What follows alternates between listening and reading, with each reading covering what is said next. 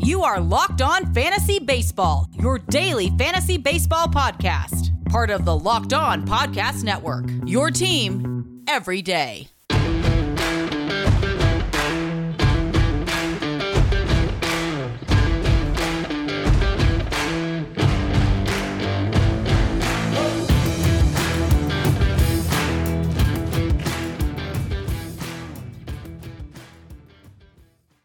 Hello, fantasy friends. I'm Scott Cullen, host of Locked On Fantasy Baseball on the Locked On Podcast Network.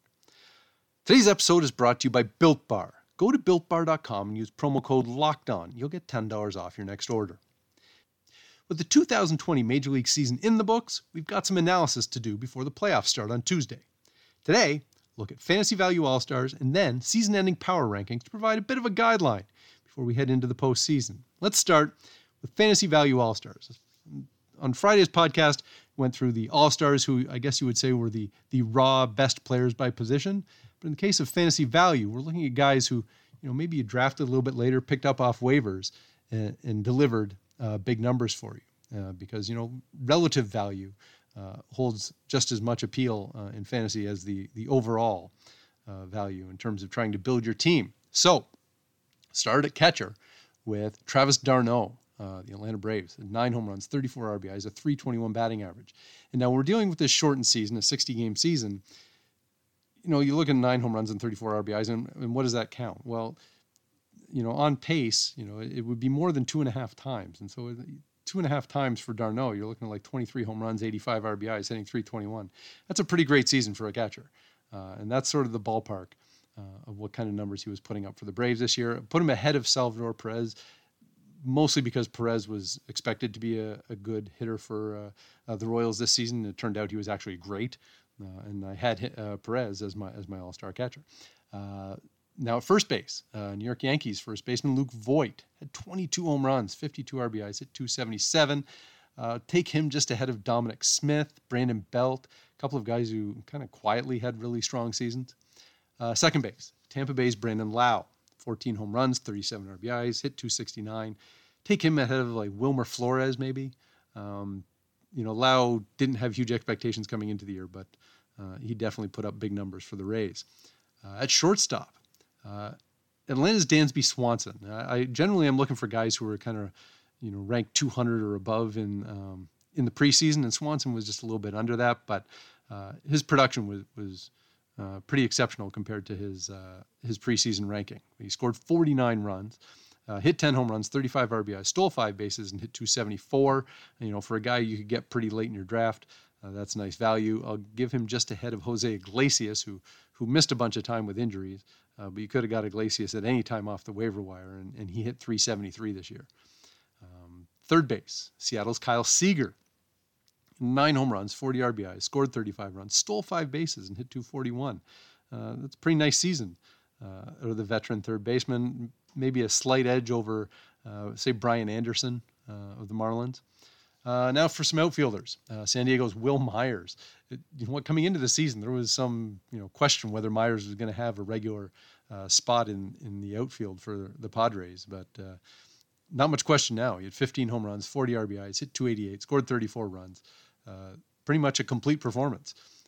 And you could have got him, relatively inexpensively.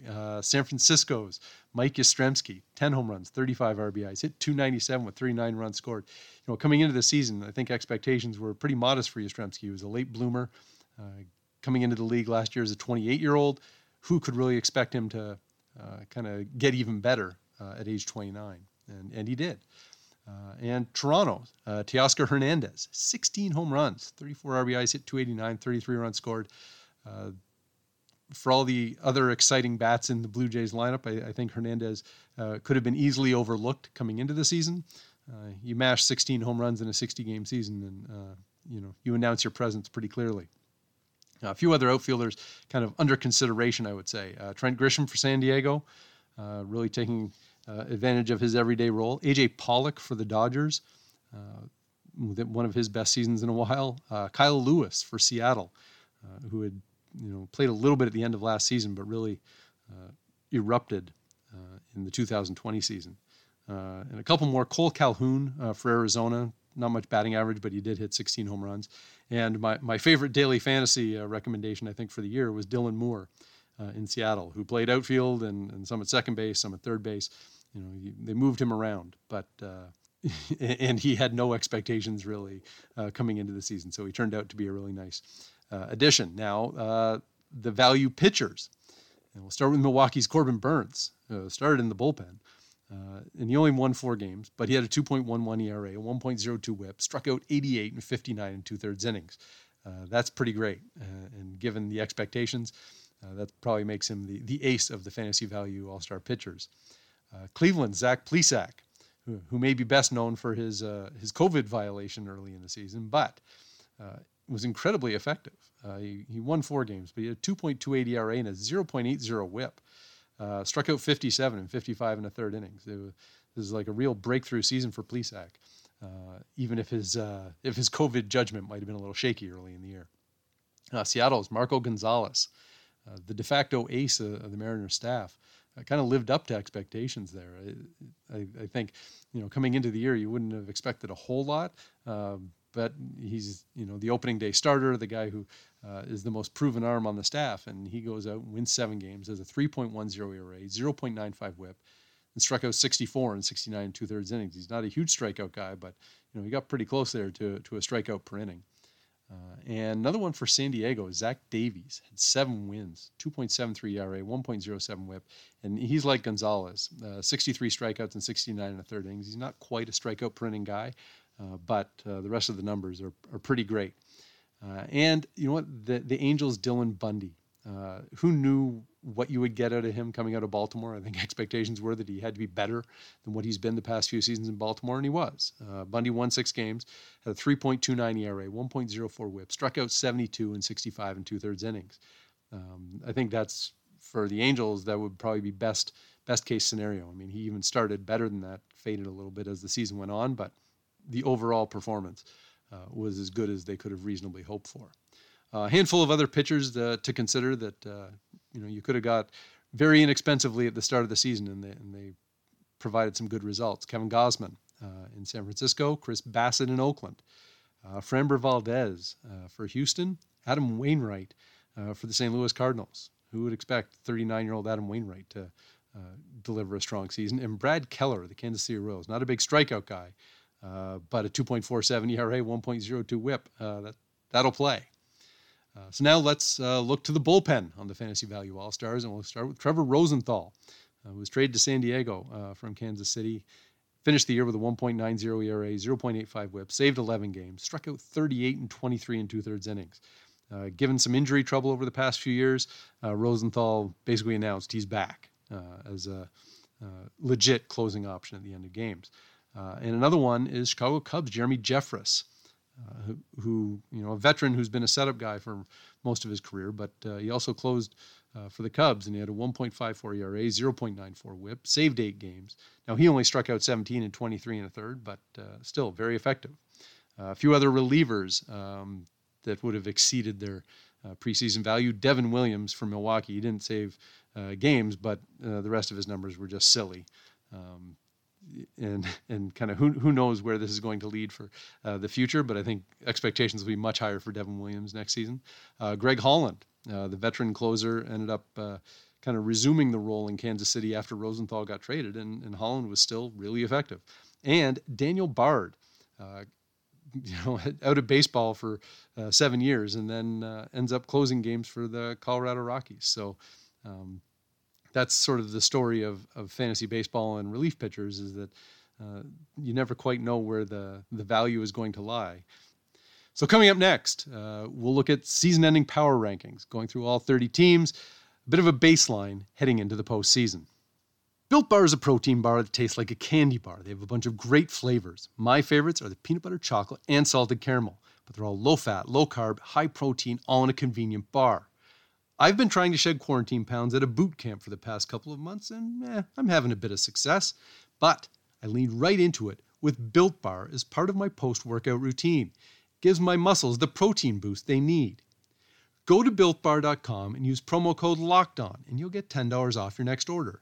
That's BUILTBAR.com and use promo code LOCKEDON to save $10 off your next order.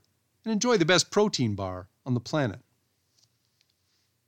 So now that the 2020 Major League Baseball season is complete, let's run down a 30-1 power rankings at the end of this season and heading into the playoffs. So starting at number 30, the Pittsburgh Pirates.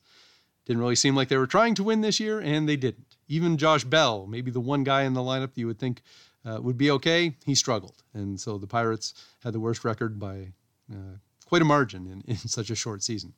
Number 29, the Texas Rangers. They have a difficult division, obviously, but they had basically no pitching beyond Lance Lynn, and their lineup was brutal.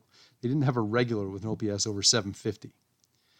28, the Detroit Tigers. A lineup full of holes, but there were a few surprises. Jeimer Candelario, Willie Castro, Jacoby Jones, but they basically had no starting pitching. Spencer Turnbull was maybe respectable with a 3.97 ERA, 1.34 whip, but that's the area to address for the Tigers. Number 27, the Arizona Diamondbacks. I thought they'd be better.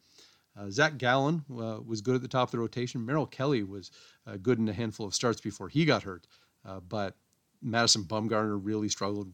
Robbie Ray, Luke Weaver, they all got hit hard. Cole Calhoun was basically the only power threat in their lineup. It was definitely a disappointing season for the Diamondbacks. Number 26, the Boston Red Sox. Look, pitching was thought to be disastrous coming into the year, especially after Eduardo Rodriguez was diagnosed with COVID, and it was disastrous. They didn't have nearly enough offensively to make up for it either. Rafael Devers struggled for the first month. It was a tough year for J.D. Martinez. Andrew Benintendi missed most of the season. These were hard times for the Red Sox, and you know the trade of Mookie Betts didn't cause all the problems for the Red Sox, but it certainly didn't help.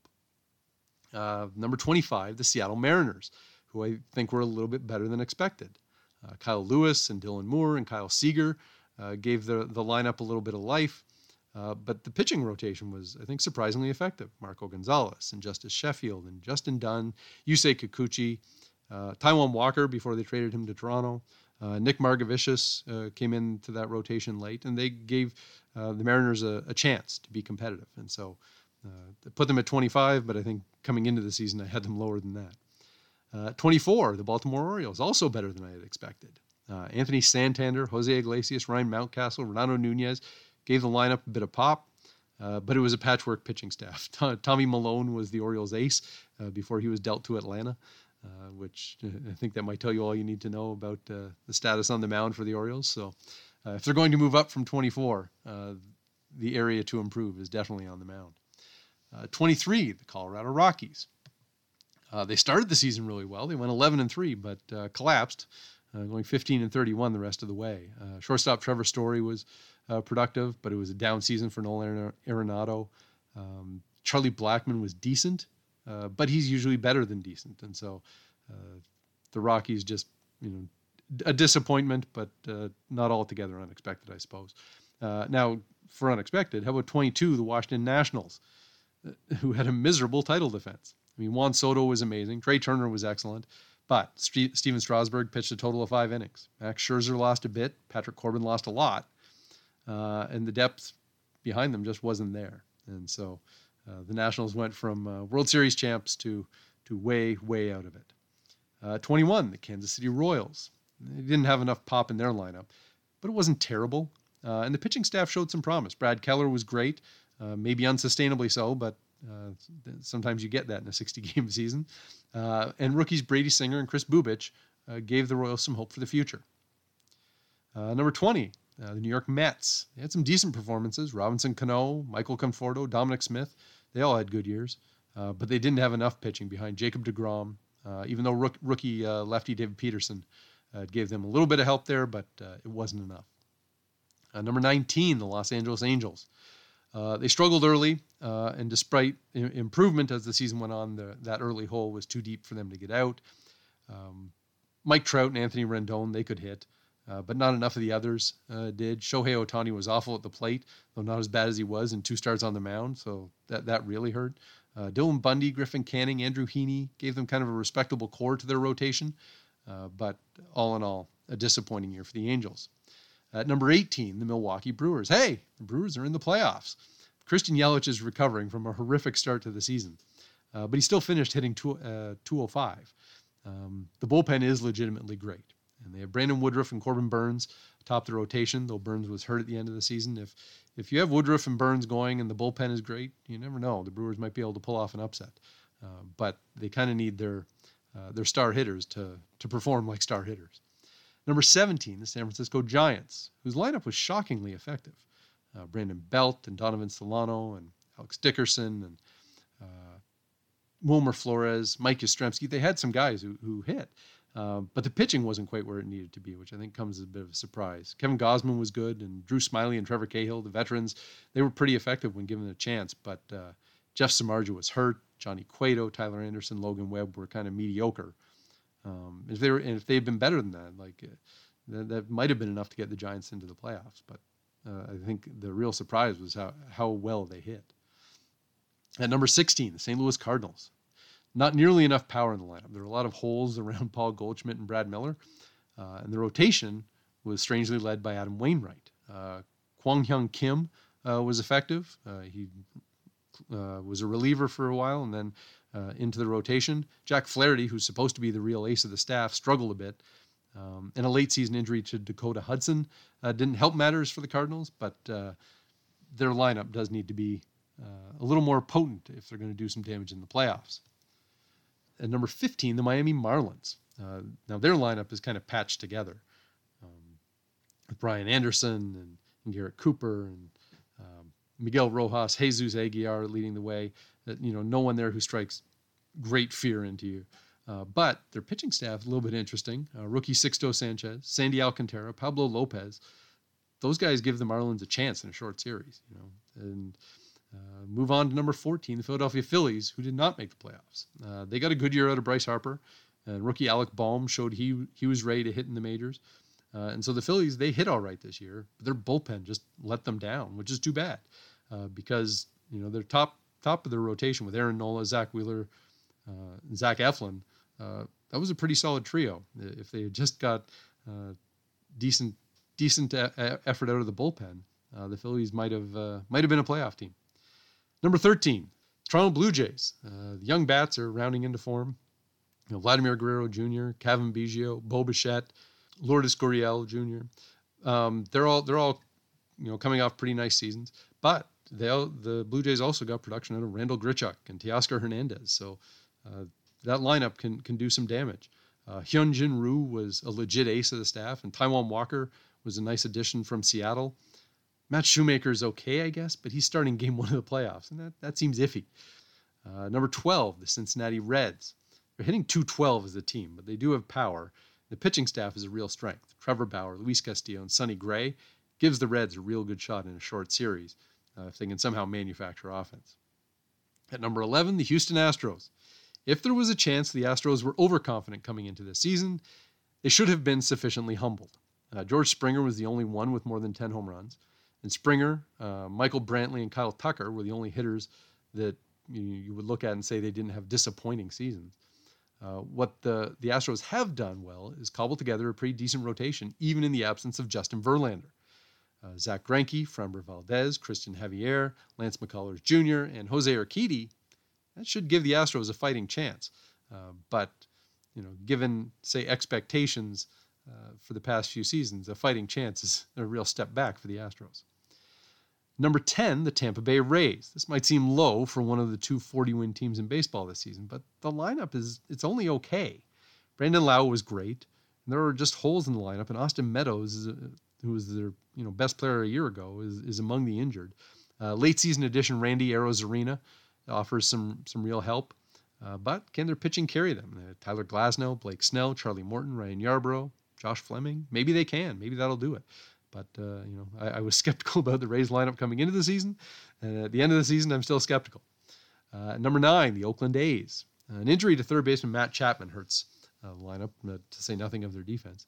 But the lineup lacks power to begin with, and so losing Chapman's bat could have an effect. Chris Bassett was shockingly effective as a starter for the A's this year. The rest of their staff, Mike Fiers, Jesus Luzardo, Sean Manaea, Frankie Montes, and Mike Minor.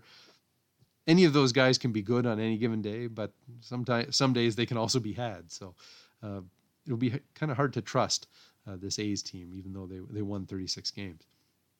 At number 8, Chicago White Sox. Now, they have a dangerous lineup, and this despite terrible seasons from Nomar Mazar and Edwin Encarnacion.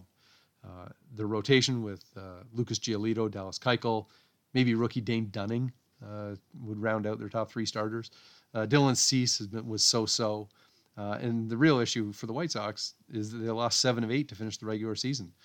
Before that, everything looked to be all systems go for Chicago. So we'll see whether they can reverse that trend in the playoffs. But the White Sox certainly took a real step forward this year, but maybe half a step back late in the season. At number 7, the Atlanta Braves, who have an awesome lineup. Ronald Acuna Jr., Freddie Freeman, Marcelo Ozuna, Travis d'Arnaud, Dansby Swanson, Adam Duvall. They were all mashing. But they have injuries to their pitching staff, and that could leave them in real trouble. Who starts for them? Max Fried, rookie Ian Anderson, maybe Kyle Wright. After that, we're getting pretty dicey. And so we'll have to see whether the Braves can slug their way past some pitching trouble. Now, Chicago Cubs, who are probably a little bit better than I thought they would be this season, but a lot better than I thought they would be if you told me that Javier Baez and Chris Bryant would have awful seasons. So, credit to the Cubs for doing that. Kyle Hendricks and Yu Darvish are really strong 1-2 at the top of the rotation, but their depth isn't great. Whether it's Alec Mills or John Lester, those are guys who can be had. At number 5, the Minnesota Twins, who have a power-packed lineup, provided that you get Nelson Cruz and Josh Donaldson playing. They're both injured late in the year. And they upgraded their rotation a lot this season, getting Kenta Maeda and Rich Hill to join Jose Berrios, and back from suspension, Michael Pineda. The Twins have a chance to contend. They certainly have the raw talent if they put it all together. At number 4, I've got the Cleveland Indians, and I don't know how I feel about this because admittedly they have some real holes in their lineup. With Francisco Lindor not producing like he has in the past, Jose Ramirez is like the one-star bat, and he can't make up for all of the Indians' offensive woes. At the same time, Shane Bieber, Zach Plesac, Carlos Carrasco, Aaron Savali, maybe Tristan McKenzie is a bit of a wild card. The pitching is a real strength for Cleveland, and we'll see whether or not that can get them through in the playoffs with a lineup that doesn't strike a whole lot of fear into opponents. At number 3, San Diego Padres, a productive lineup. Fernando Tatis Jr., Manny Machado, Will Myers, all owning an OPS over 900. Question is the pitching staff. Well, not so much the pitching staff, the health of the pitching staff. Dinelson Lamet, Zach Davies, Chris Paddock, and Garrett Richards is a pretty good core. If they can get starts out of Mike Clevinger and Lamet, well, that could make a difference. But Clevinger and Lamet, I guess some questionable health status going into the postseason. And if they're both healthy, the Padres could be as dangerous as any team. If they're both out, suddenly San Diego's fighting a real uphill battle. And number 2, the New York Yankees. This was a roundabout way to get here. Certainly if the rankings have been going track throughout the season, I'm sure there were times that the Yankees would have been, hovering in the 15 to 20 range because they really went through some hot and cold spells. But as the lineup got healthy down the stretch, they showed off their power and won 12 of 18 to finish the season and secure their playoff spot. Luke Voit and DJ LeMahieu were the most productive Yankees this season, but Aaron Judge, Giancarlo Stanton, those guys could have an impact in the playoffs. Garrett Cole, Masahiro Tanaka, J.A. Happ are a pretty solid 1-2-3 in the starting rotation. It gets a little shaky after that. And that leaves our number 1 team, the Los Angeles Dodgers. They're a 43-win team, even with Cody Bellinger having an underwhelming season. Still, you got Mookie Betts, Corey Seager, Will Smith, Justin Turner, A.J. Pollock. The Dodgers can hit. And then with Clayton Kershaw, Walker Buehler, Tony Gonsolin, Dustin May, Julio Urias, they can pitch too. Though, I guess the wild card is what comes from a Clayton Kershaw playoff performance. We're not the first time around with the Dodgers coming into the playoffs with high expectations and I guess a little bit of uncertainty when those high expectations meet you with Clayton Kershaw on the mound in the playoffs. So there you go. Those are my season-ending power rankings, and that'll do it for today. I'll be back Tuesday with matchups and DFS tips for the first day of Major League Baseball playoff action. Send me your questions. I'm at @ByScottCullen on Twitter. Show is at @LO_FantasyMLB on Twitter. If you want to send me an email, direct it to lockedonfantasybaseball@gmail.com.